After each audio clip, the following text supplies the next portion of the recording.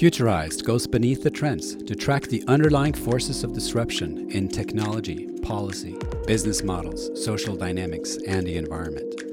I'm your host, Trond Arne Undheim, futurist and author. In episode 110 of the podcast, the topic is the metaverse reality. Our guest is Mark van Rijmenam, PhD and futurist and founder of Dataflock and Maven.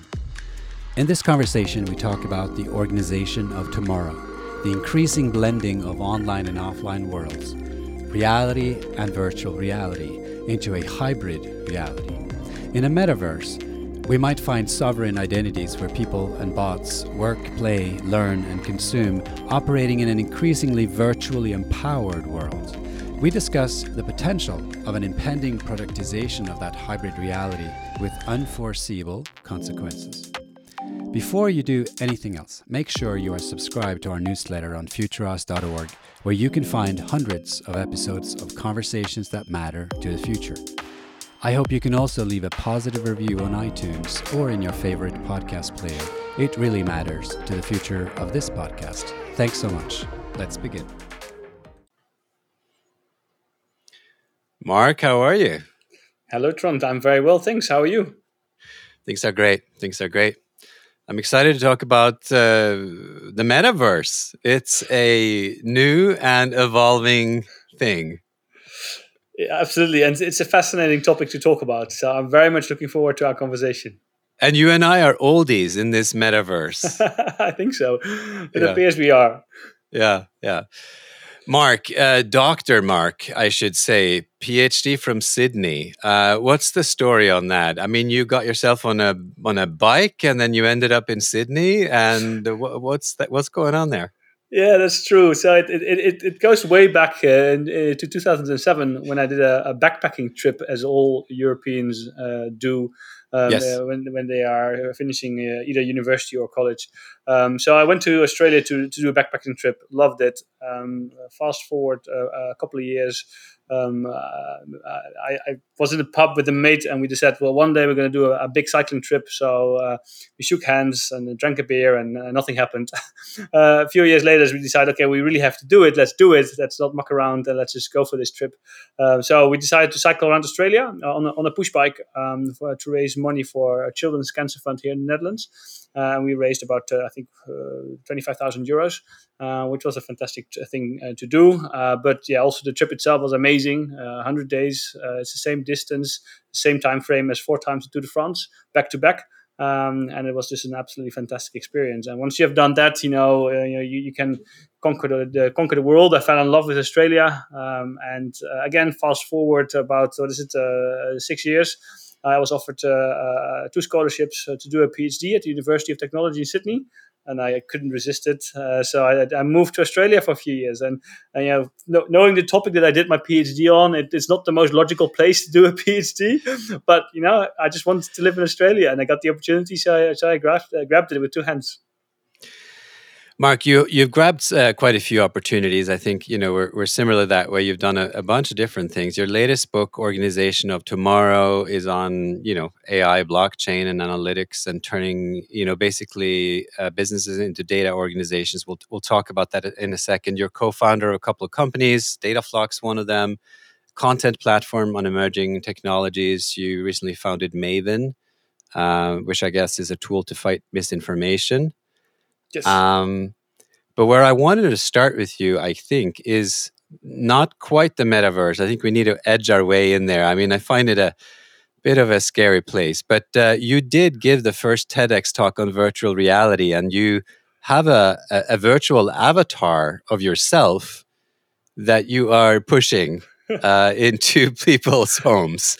What is that all about? Yeah, that's correct. So it basically started when the pandemic hit. And it's just the before the pandemic, and I still do actually, but I give keynotes around the world on topics such as digitalization, digital transformation, the future of work, all the things that you talk about in your show, and really to help organizations, prepare for the organization of tomorrow. So, but then the pandemic hit, and obviously the whole flights were grounded, all events were cancelled. So I thought, now what? I had to do something. And then I thought, I had the idea, like, why not practice what you preach? I always tell organizations, you need to digitize yourself, you need to become digital. So why not do that myself? So that's when I decided to let's just create a digital twin of myself, and cover the digital world from inside the digital world. And it's a fantastic metaphor for when I talk to organizations, because if I can digitize myself, and it comes with all these fantastic benefits, because all of a sudden I can give talks at multiple locations at the same time. I can speak, or at least my digital twin can speak multiple languages, from French, Spanish, but at some point in the future, Mandarin, Arabic, you name it. Everything is possible, I can give talks anywhere on this world and of this world, because it's in a virtual environment. So I can literally create my own environment. And I've now started with just a simple studio and a basic digital twin of myself, and I'm trying to expand this to really create this this first talk show in virtual reality, where people can join us as the audience in virtual reality, where the guests everyone is there as an avatar, and we can create this unique experience of bringing people together in virtual reality, and talk about the stuff that I enjoy talking about.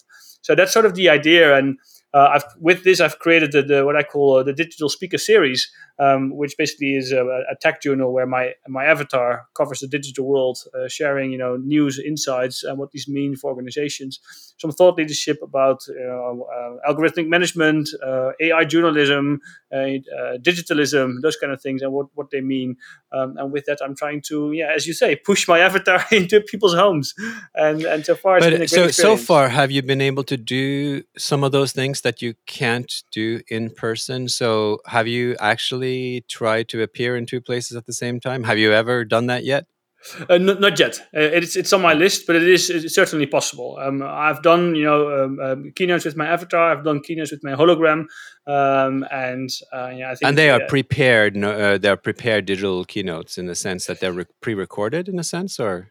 At the moment they are, but I'm moving to I'm building the technology to make it real, like make it live, so that especially when we're ready for the hybrid events, my hologram can appear on stage, and at the same time my avatar appears for the people watching online, either in 2D or hopefully soon also in virtual reality, and then you have this whole merging of virtual and the real world coming together.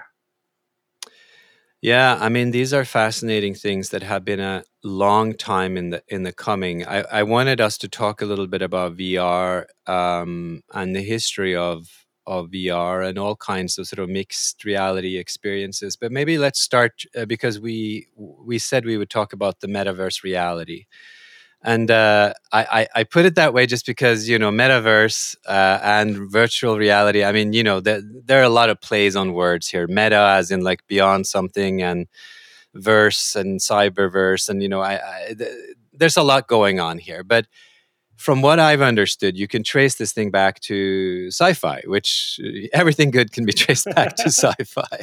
So there was this novel, Snow Crash, in 1992 from an American science fiction author, and he used this term metaverse. But then, of course, William Gibson had the term cyberspace that then got appropriated, I guess. So we now just use it for the internet. What is the metaverse to you? And why is... not everyone, but why are the cool people now talking about it? And why are my kids immersed in it? And, we'll talk about where it occurs. But, why is that happening now? I didn't hear much about the metaverse even last year. Yeah, well, I think the reason is because the technology is getting to a certain, to a certain stage where it is capable of creating this metaverse, and we have been seeing the appearances of multiple other smaller metaverses, so to say, where people create this entire online environment where you can purchase digital goods with real money, and where we have people becoming even millionaires by creating by purchasing or selling land or whatsoever. So it's been in the making for a very long time, and I think it's now we are getting to a stage where the technology is almost ready to where we can really merge the real world and the virtual world. Although I still think before we really reach the metaverse, that will still take at least another 5 to 10 years, where we can completely merge those two worlds. But now, yeah, as I said, the technology is ready enough for us to start talking about it and to start envisioning what this metaverse will mean and what the effects of it will be on society, on organizations, on us humans if we live both in the virtual and in the real world. And I think those are very important topics to discuss already before we are finding ourselves in the metaverse without having thought about what the consequences will be of living in the metaverse. So I think it's an important moment to talk about these kind of things. Yes, I agree with you. So let's first just square away what we're actually talking about. So if the cyberspace has just become another term for the internet, I mean, cyberspace for me is perhaps that was, at least more understandable term. But anyway, cyberverse and metaverse. So metaverse meaning an enhanced kind of physical reality, because we're not talking about just virtual worlds anymore. We're talking about a virtual space that merges and infringes at worst, but certainly has consequences in the real world. So we are real people acting in virtual worlds, intersecting with our other worlds using augmented reality, internet technologies, mostly in gaming at the moment, at least, my kids, right? So Roblox, the company that was made sort of very popular among kids over the last few years, went public in March, 41 billion valuation. All of my kids are or were on Roblox. So a couple have graduated out. So that is a metaverse. They're in a virtual world, and it was very important during COVID because they couldn't go outside. So they're real friends, but also some virtual friends were in this Roblox metaverse, gaming and doing things. And then there was Fortnite, right? So a little bit more advanced metaverse, I guess. But again, at least in my experience, and again, it's vicarious through my kids.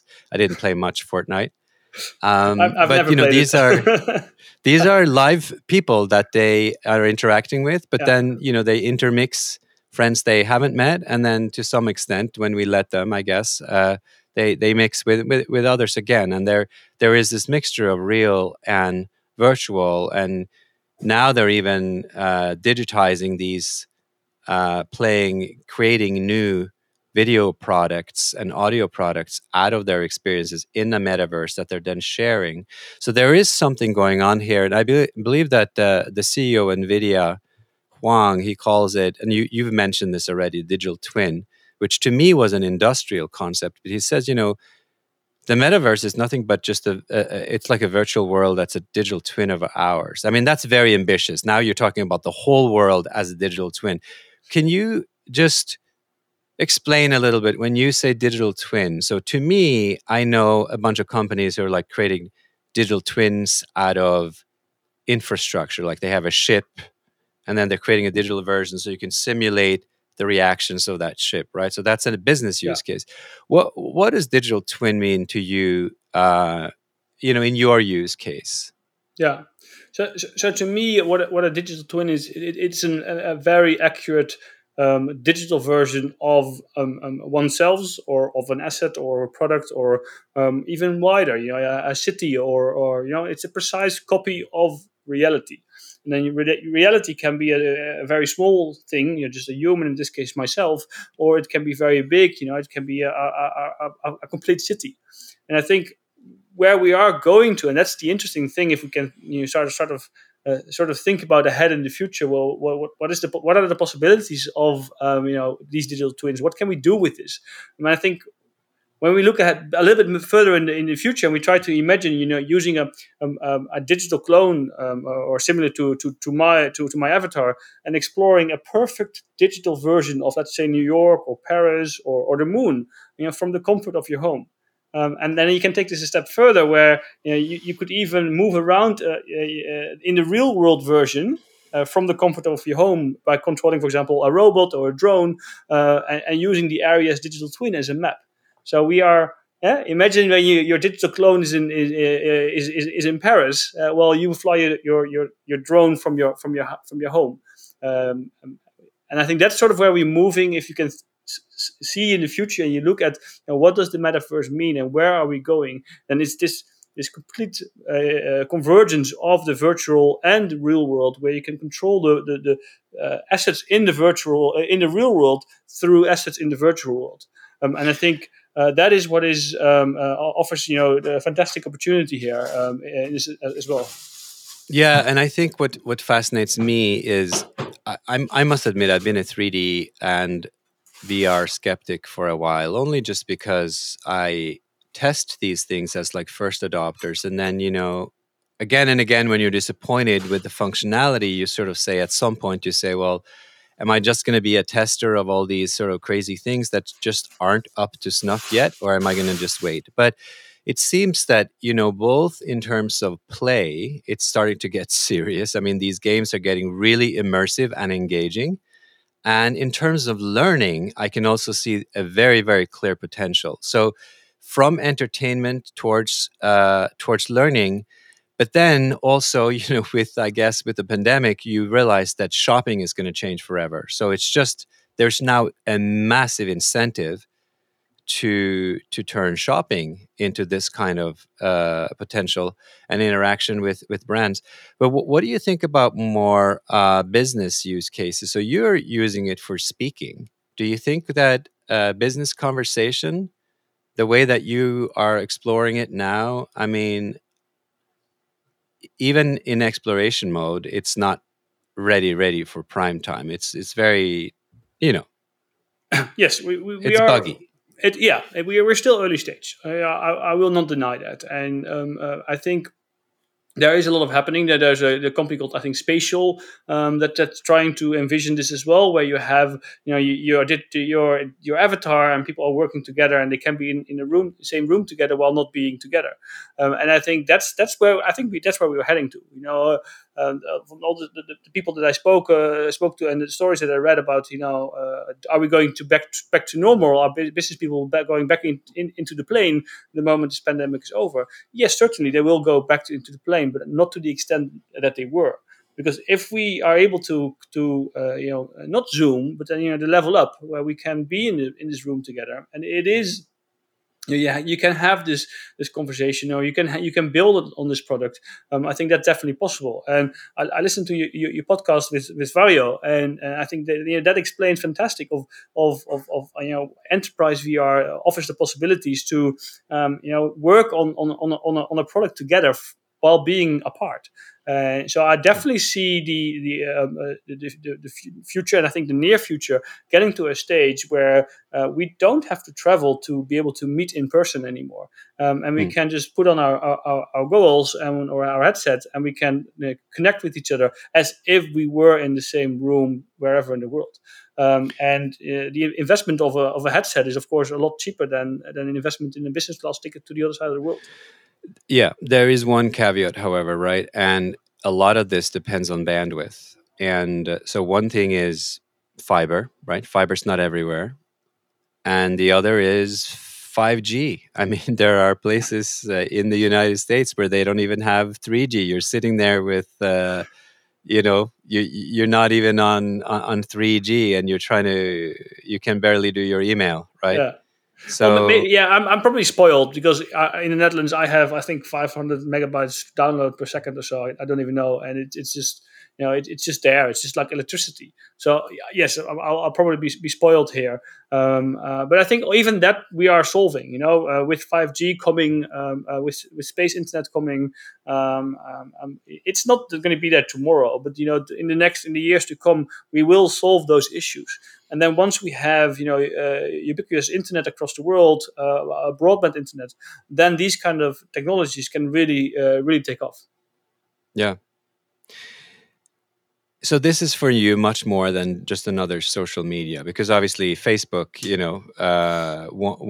and many others, right? They want to just turn this into another social media where you can kind of interact at a distance. But you think that this whole waiting game for true VR is it's not over, but it's turned a corner for you?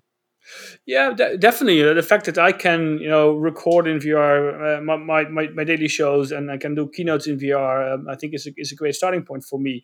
Yes, there's still a long way to go, but we'll get there. And I And think, what are the paths? What are kind of the indicators for you? So bandwidth is one. What about the form factor and the productization of it, like the interfaces, where each company is, like Facebook's, you have the HoloLenses, you have Apple's VR device coming out, perhaps. What is it that's where is it gonna start to cut it for people? I mean, you're well, an explorer. You don't really care. I mean, you go to yeah. backpacking in Australia, so you don't really care, right? So you can sleep anywhere. You can, right. This is fun for you, but for others who are more convenient, people of convenience. Well, I think it will follow the same path as we've seen with the smartphone. The smartphone was a stepping stone because it completely changed how we work and how we interact with people. But at the beginning, it was only for a few people who could be able to develop an app for that. Now we have, there's an app for that because we have the App Store, whether it's for Google or whether it's for Apple, and that completely changed the playing field. And I think the same thing will appear for VR and AR. At the moment we have some headsets. Facebook and with the Oculus, they're spending enormous amounts of money and pushing that really really really hard because Zuckerberg really believes in that. There are of course some dangers of trusting Facebook on do we want Facebook with all this data of what's happening in our homes and in VR and etc. But that's a different story. But I think it's once we have a headset which is easy to use, which is relatively good looking and not too heavy to put on your head, and we have this platform based economy where developers can easily create content and distribute content, and consumers can easily consume that content. I think that is required. And there are some platforms. We have the Oculus, which is a relatively cheap VR device that we can use for this. But I think we are definitely not there yet because I think majority of the people that I speak to have never been in VR, or if they have been in VR, they get nauseous really quickly. Because it's so immersive, there's an extra component that we need to solve, and that's how how our minds deal with the technology. The other day, I was on the International Space Station with my VR, and I got so nauseous I had to recover for about an hour. And I'm used to VR, it's not. There is still a way to go there, and it depends, of course, how far what you want to achieve. But if I look at what Vario is doing, or what Microsoft Mesh recently released, I can really recommend watching that video because it's an amazing video of how they see the vision of virtual and augmented reality. Then we are entering a stage where the metaverse is really getting into our society and really merging between each other. And I think that's where I'm looking forward to. And I know we are still early stage, but we've left the VR winter, and I think we are now heading into spring. Okay, so the season analogies. But what you also mentioned something about the worries. So you want us to really talk about this. What are some of the more social consequences, the social dynamics that are going to change when this becomes, well, even before it becomes commonplace, perhaps, right? Let's just say that the top 5%, start playing in this space. So now you have a discrepancy, perhaps, between people who are interacting almost double, or not double. You have like 10x or 100x because you're suddenly digitizing yourself. So you can be several places at the same time. You can maybe fetch information. You can interact. You can act. You can do things. Regardless of space. What is it that this changes, and what are the important discussions to be had? I think there's several discussions to be had. One is what does this do to us humans? What if, let's entertain the thought for a second, we have this metaverse and you can live completely in virtual reality. If that is possible, it means people will do it. People already live, 16, 18 hours, 22 hours on Fortnite. People I think in Asia have died behind the computer by just being in Fortnite or whatever game. So that will happen. People will start to live completely in virtual reality, maybe as a way to escape from the real world for whatever reason. So that is something, I think it's a social issue that we really have to pay attention to. How are we going to deal with that? Because it will happen. The other thing is, I think, which is more important, and because it's already happening. The virtual world is data, and how do we deal with that data? Who owns that data? What can you do with that data? If I'm Facebook and I have Oculus 3 with eye tracking in it, then they know exactly what I'm looking at and what what I value, even without me telling it. That's more information than that I would maybe even know myself by looking at certain parts of the screen. And that's very valuable data. And I personally don't trust Facebook with that data. And maybe other companies I might trust, but Facebook definitely not. And I think that's one of the discussions that we need to have is what does this mean if we are living in the matrix? If the data is everywhere and we don't control, as citizens, we don't control that data.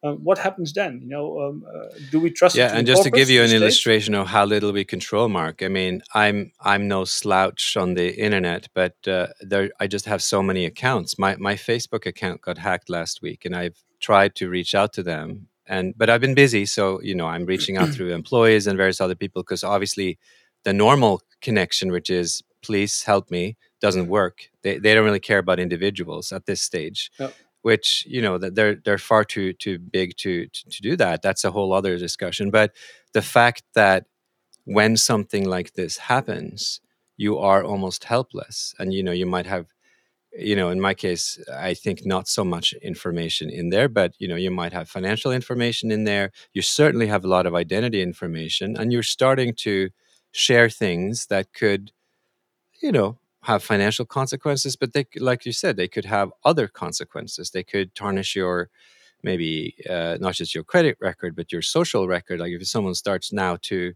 run around and do crazy things with this account until I get control of it. I mean, these are, even today, with a very, very passive Facebook account or any other social account, we can, generalize, this is pretty serious.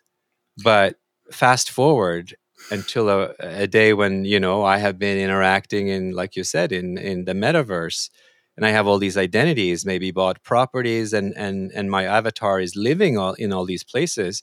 Now someone takes that over. That's very serious business. Well, or even worse, Facebook decides that they don't like you anymore, and then with a click on the button, they delete you. Right. So now you have what happens? Yeah, your identity, everything you built, everything you worked for, is in the hands of Mark Zuckerberg. Yeah. Personally, I find it very, very worrying. And of course, there are solutions to this. We have self-sovereign identities being developed, where you control the data, you control your identity, and you have full control over that, and you're not dependent on others. But then again, with self-sovereign identity, if your identity lives on your phone with the right cryptography, and I lose my phone, people lose phones all the time. I lose my identity? And these are different problems that arise when we move to self-sovereign identity. So there's an enormous rabbit hole that we can go into if we want of what happens when the world becomes data all over the place. And I think that's something that worries me a lot. I'm a very positive person by nature, but the more, technology is in essence neutral, obviously, and we can use it for good or we can use it for bad. But even if we want to use it for good, like Zuckerberg had all the intentions to do good when he started Facebook, I assume, and it turns out that he created a monster, and he can't basically control it anymore himself. So what happens if this is at a much larger scale? So you wrote a book about this, right? The Organization of Tomorrow. And I guess in that case, you're applying the organizational lens. There's many other lenses. Right now, we just took Facebook as one, big tech player. There are many others, and they all have the same versions of the same problem. Facebook has perhaps the biggest problem because it's so tied to personal identities, right? but many other organizations are holding important data, and they will have to shepherd that data. They would have to establish good principles. And when they become as large as this, if you have 1 billion people in your account system, that is a big responsibility. But it is a responsibility. It means you have to treat each individual as an individual. I mean, there are laws for this. I mean, an individual has a value. By the way, in the metaverse, it's not 8 billion anymore, right? It could be 80 billion. Yeah. And I think that is the challenge that's ahead of us. We are creating these digital identities, and they are so scattered around. And I think that the average account that an internet user had is I think 90. I read some in a report recently. So that's quite significant. And so you need to depend on all those 90 companies to take care of your data in the correct way. And we all know that organizations are very bad at keeping their data secure. There's so many examples of this happening all the time, and I think that's very problematic. And they expect, I think, in 2025, $5 to $10 trillion of annual revenue or cost due to cybercrime. So these are enormous numbers, and that's only that we talk about data being stolen. What about data that we don't control, or identities that we don't control because of the state or because of there's so much to discover here, which I think we as a society we need to have these discussions, because if we just run into the metaverse and we wake up with our headset on, I think we have a big problem. Yeah, there certainly are some issues that could happen. Dataflock is a while back. You started this company to do something that I passionately believe in, which is, there's information overflow, but we're not helpless. There are ways to curate information, and some of the answer is in peer-to-peer. You find people you trust, so it's recommended information. Part of it is, of course, in algorithms, but the current algorithms are rather simple, I would say. Right? It started with the Amazon movie recommendations and book recommendations first.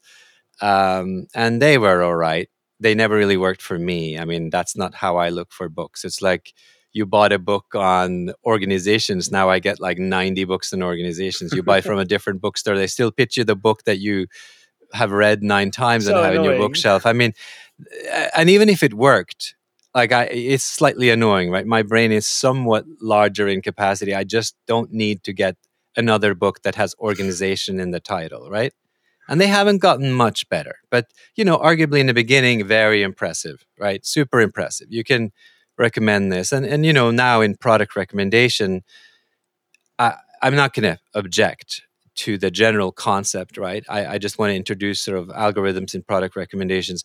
Generally, it actually serves somewhat of a purpose because, if you're like me, some people care about soap, so they are experts on soap. But if you don't care about soap, you may actually enjoy some recommendations on some adjacent products. So they are not without their merit. But what was your idea with Dataflock, and why are you somewhat agreeing, I guess, with me on on these algorithms needing to be complemented somewhat by better approaches? So Dataflock is my content platform where I plus another 500 or so other authors from around the world share content, and Dataflock is predominantly that. It's a place where people can learn about emerging technologies in a sort of a trusted environment. I think also what I think is you're referring to is more Maven, which is my other company, where we are trying to find a way around these recommendation algorithms because they bring us into a filter bubble. With that, we are trying to create a recommendation algorithm where the content is recommended by your peers and not by AI. Right. I guess I was trying to make the bridge between, because the whole idea, which if I'm understanding correctly, of Dataflock, which is it is a bunch of writers. I guess it's not like there's no algorithm directing what you're sharing, but it is this community, So as long as you buy into, okay, I think these writers generally have something to say, you go into kind of a community and you say, all right, there's going to be something here. So you have like a playground of a community of authors. But Maven then is more of this scoring concept. How can you establish trust in content? It's a perennial problem. It's again it's a huge problem that we face at the moment, because we are moving to an age where we can't trust anymore what we read, what we watch, or what we hear online. If the pandemic has shown us one thing, is that it was not only a pandemic, it was also an infodemic. The flood of misinformation that came our way was just too big to ignore. And so what we try to do with Maven is we are basically trying to build an IMDb for written content, but we take into consideration what people's expertise is and what people's reputation is. So if you consume an article on, I don't know, let's say virtual reality, and you are an expert on virtual reality, then your rating will have more weight. And if you then comment on it as well, or if you provide context to your rating, then your comment will have more visibility. And then those comments can be peer reviewed or upvoted and downvoted, so as we are very very much familiar with. But we take into consideration your reputation and your expertise there as well. And then the idea is that you, as a user, you are able to find, you can filter content based on your peers. So you can say, I want to see content in my newsfeed of those users who have a high expertise on virtual reality and augmented reality, who have been verified so that I know that they're not bots or trolls, who have a minimum reputation score of X, etc. So you can really create your own interpretation lens almost of how you would want the content to be recommended to you, and then you can easily switch between those to not end up in a filter bubble. Well, that was what I was going to say, because I've had some experience building a product like that myself, and I found it in my company Yegi, I found it difficult, right? So we developed some trust and rating systems for content. But, one is, of course, to cope with the enormous amount of information on the internet and have some sort of reasonable coverage, even if you pick some expertise areas. So you have to be, I'm curious how you solve that problem, because if you were to do sort of like, you want to try to index, we started with this idea of trying to index some amount of information, but starting with very trustable sources, even that gets you to an almost insurmountable amount of content. And then, of course, when you get to the reviewer side, it's hard, because who do you consider an authority on the subject? I mean, I might consider you an authority on certain aspects of technology, but I mean, you're also fallible. I mean, we're all fallible. So, how much should you trust individuals, really? Very, very good point. And it is very difficult how do we ensure that people rating content, that they are not biased either, or they are trying to influence an article because they don't like the author, or there could be all kinds of reasons. You're pitching something in addition, right? You are a person of integrity, but you're also a person that has various businesses, or you're pitching your book, or your friend wrote this article. I mean, we're all susceptible to all these biases. Yeah. True, and that's why we are looking into using expertise and reputation in this regard. So that and we combine that with the concept of the hive mind. So the concept of the hive mind is that if 1 million people say A, the likelihood of it being A is very, very high. And so if the same thing happens on IMDb, if a movie has been rated an 8, the chances of it being a really good movie is quite high. Of course, there's still people who don't like it, but the chance of it being a good movie is quite high. So that's the same methodology that we want. Now you're also assuming, though, that a good movie is something that a lot of people like. So there are things that are great that very few people like. Right. Yeah. So this is the other problem that we both have if you're trying to do this, because if you think about it, discerning quality is also about this, the layer of discernment is something that not everybody in the end will agree about. Completely agree. And the interesting thing is we can overcome that with our solution, because if you are into Quentin Tarantino movies, for example, you like that type of movies, but you don't like the James Bond type of movies, whatever. You can filter on your peers who also are in that same bracket, and you can see you get a different perspective on the movies that are rated by that particular user group versus the entire user group. So you basically get the results of a smaller group, and that I think that can be really, really interesting. The same thing when we look at booking a restaurant, and there are 500 reviews. Nobody is going to read 500 reviews, but if I would be able to filter those 500 reviews of based on those reviews written by people who I like to align myself with, that might help in my quest to find those 5 reviews that are relevant to me within those 500.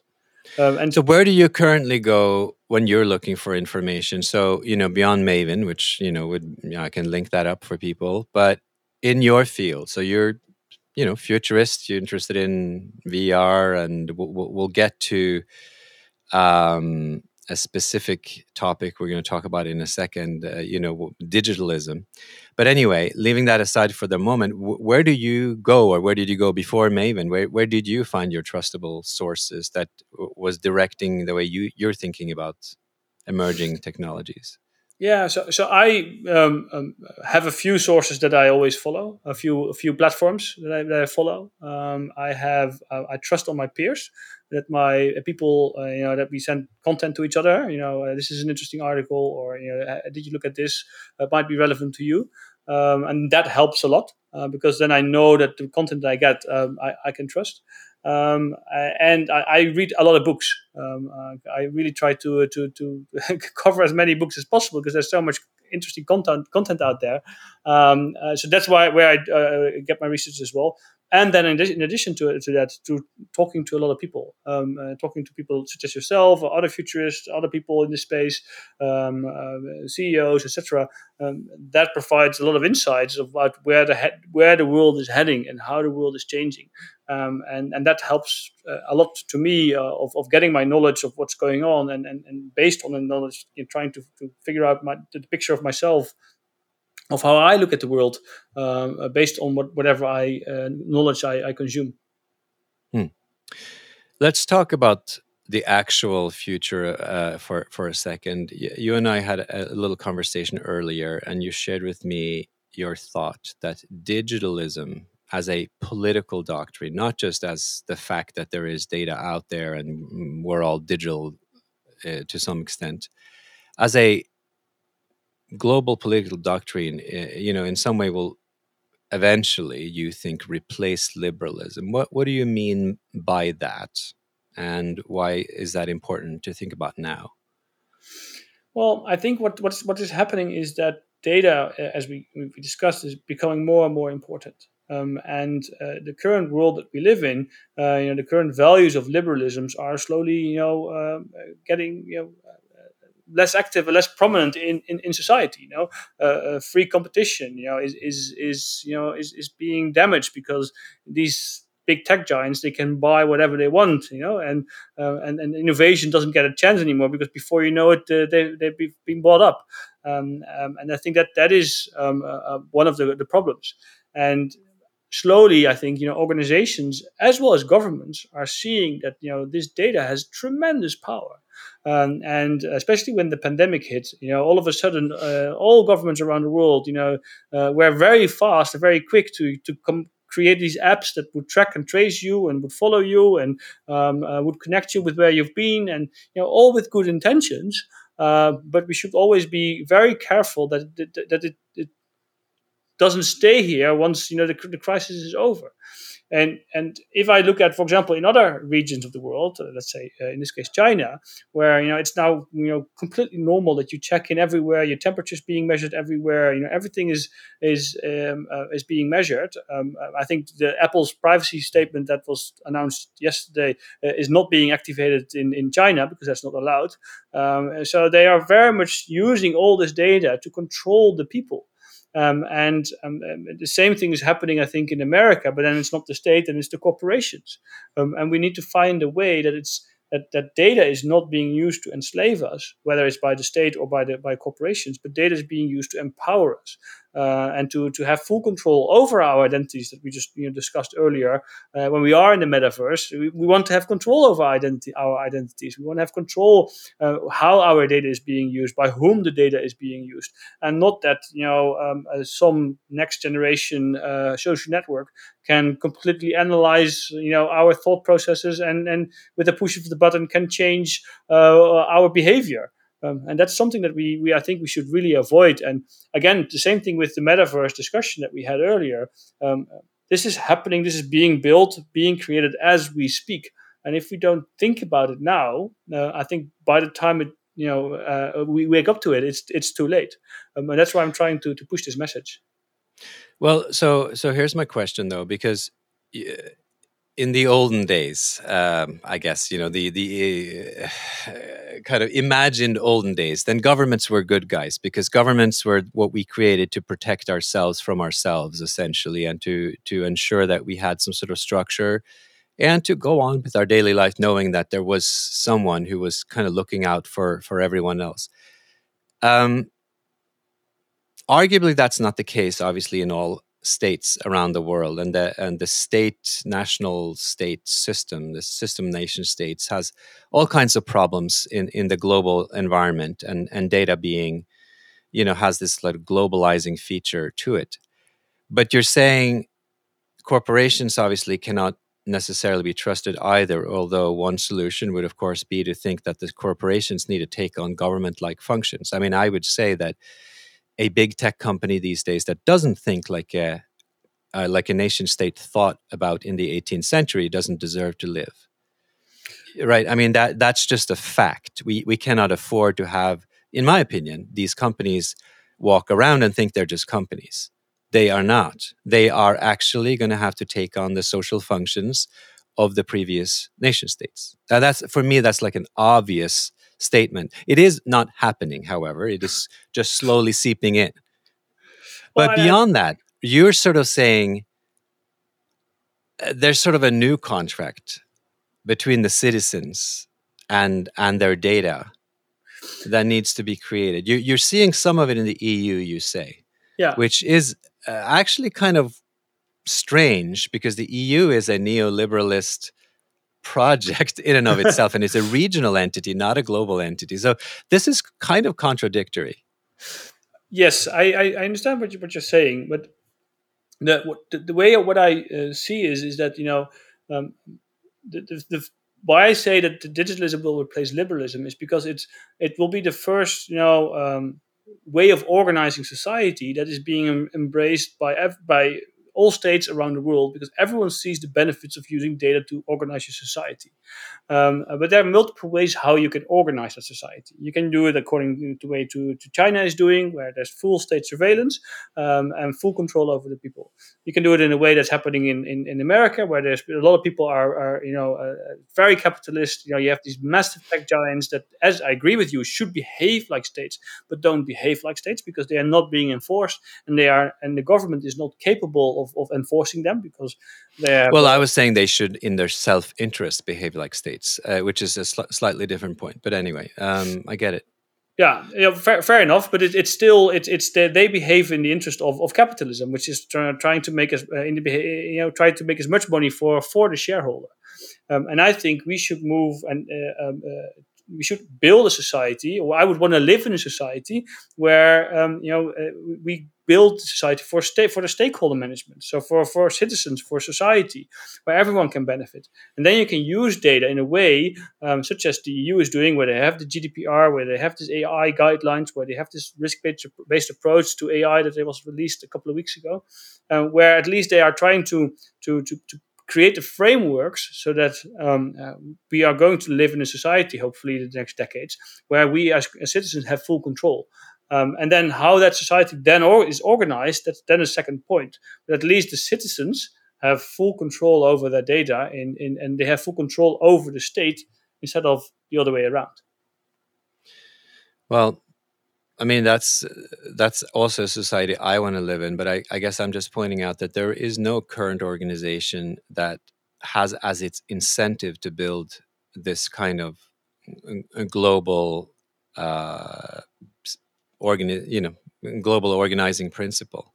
The EU might be doing it now in name, and there may be some good initiatives there, but the essence of the EU is not to provide a global data haven for the world, and it also doesn't have jurisdiction around the world, right? So it may be nice, and you sort of think of it, you live in Holland and it sounds like a great thing, but I'm just sort of pushing back a little bit, saying this is not the right organization to make those changes. It could be a good force for change for a little while, but it's not sufficient, is what I'm saying.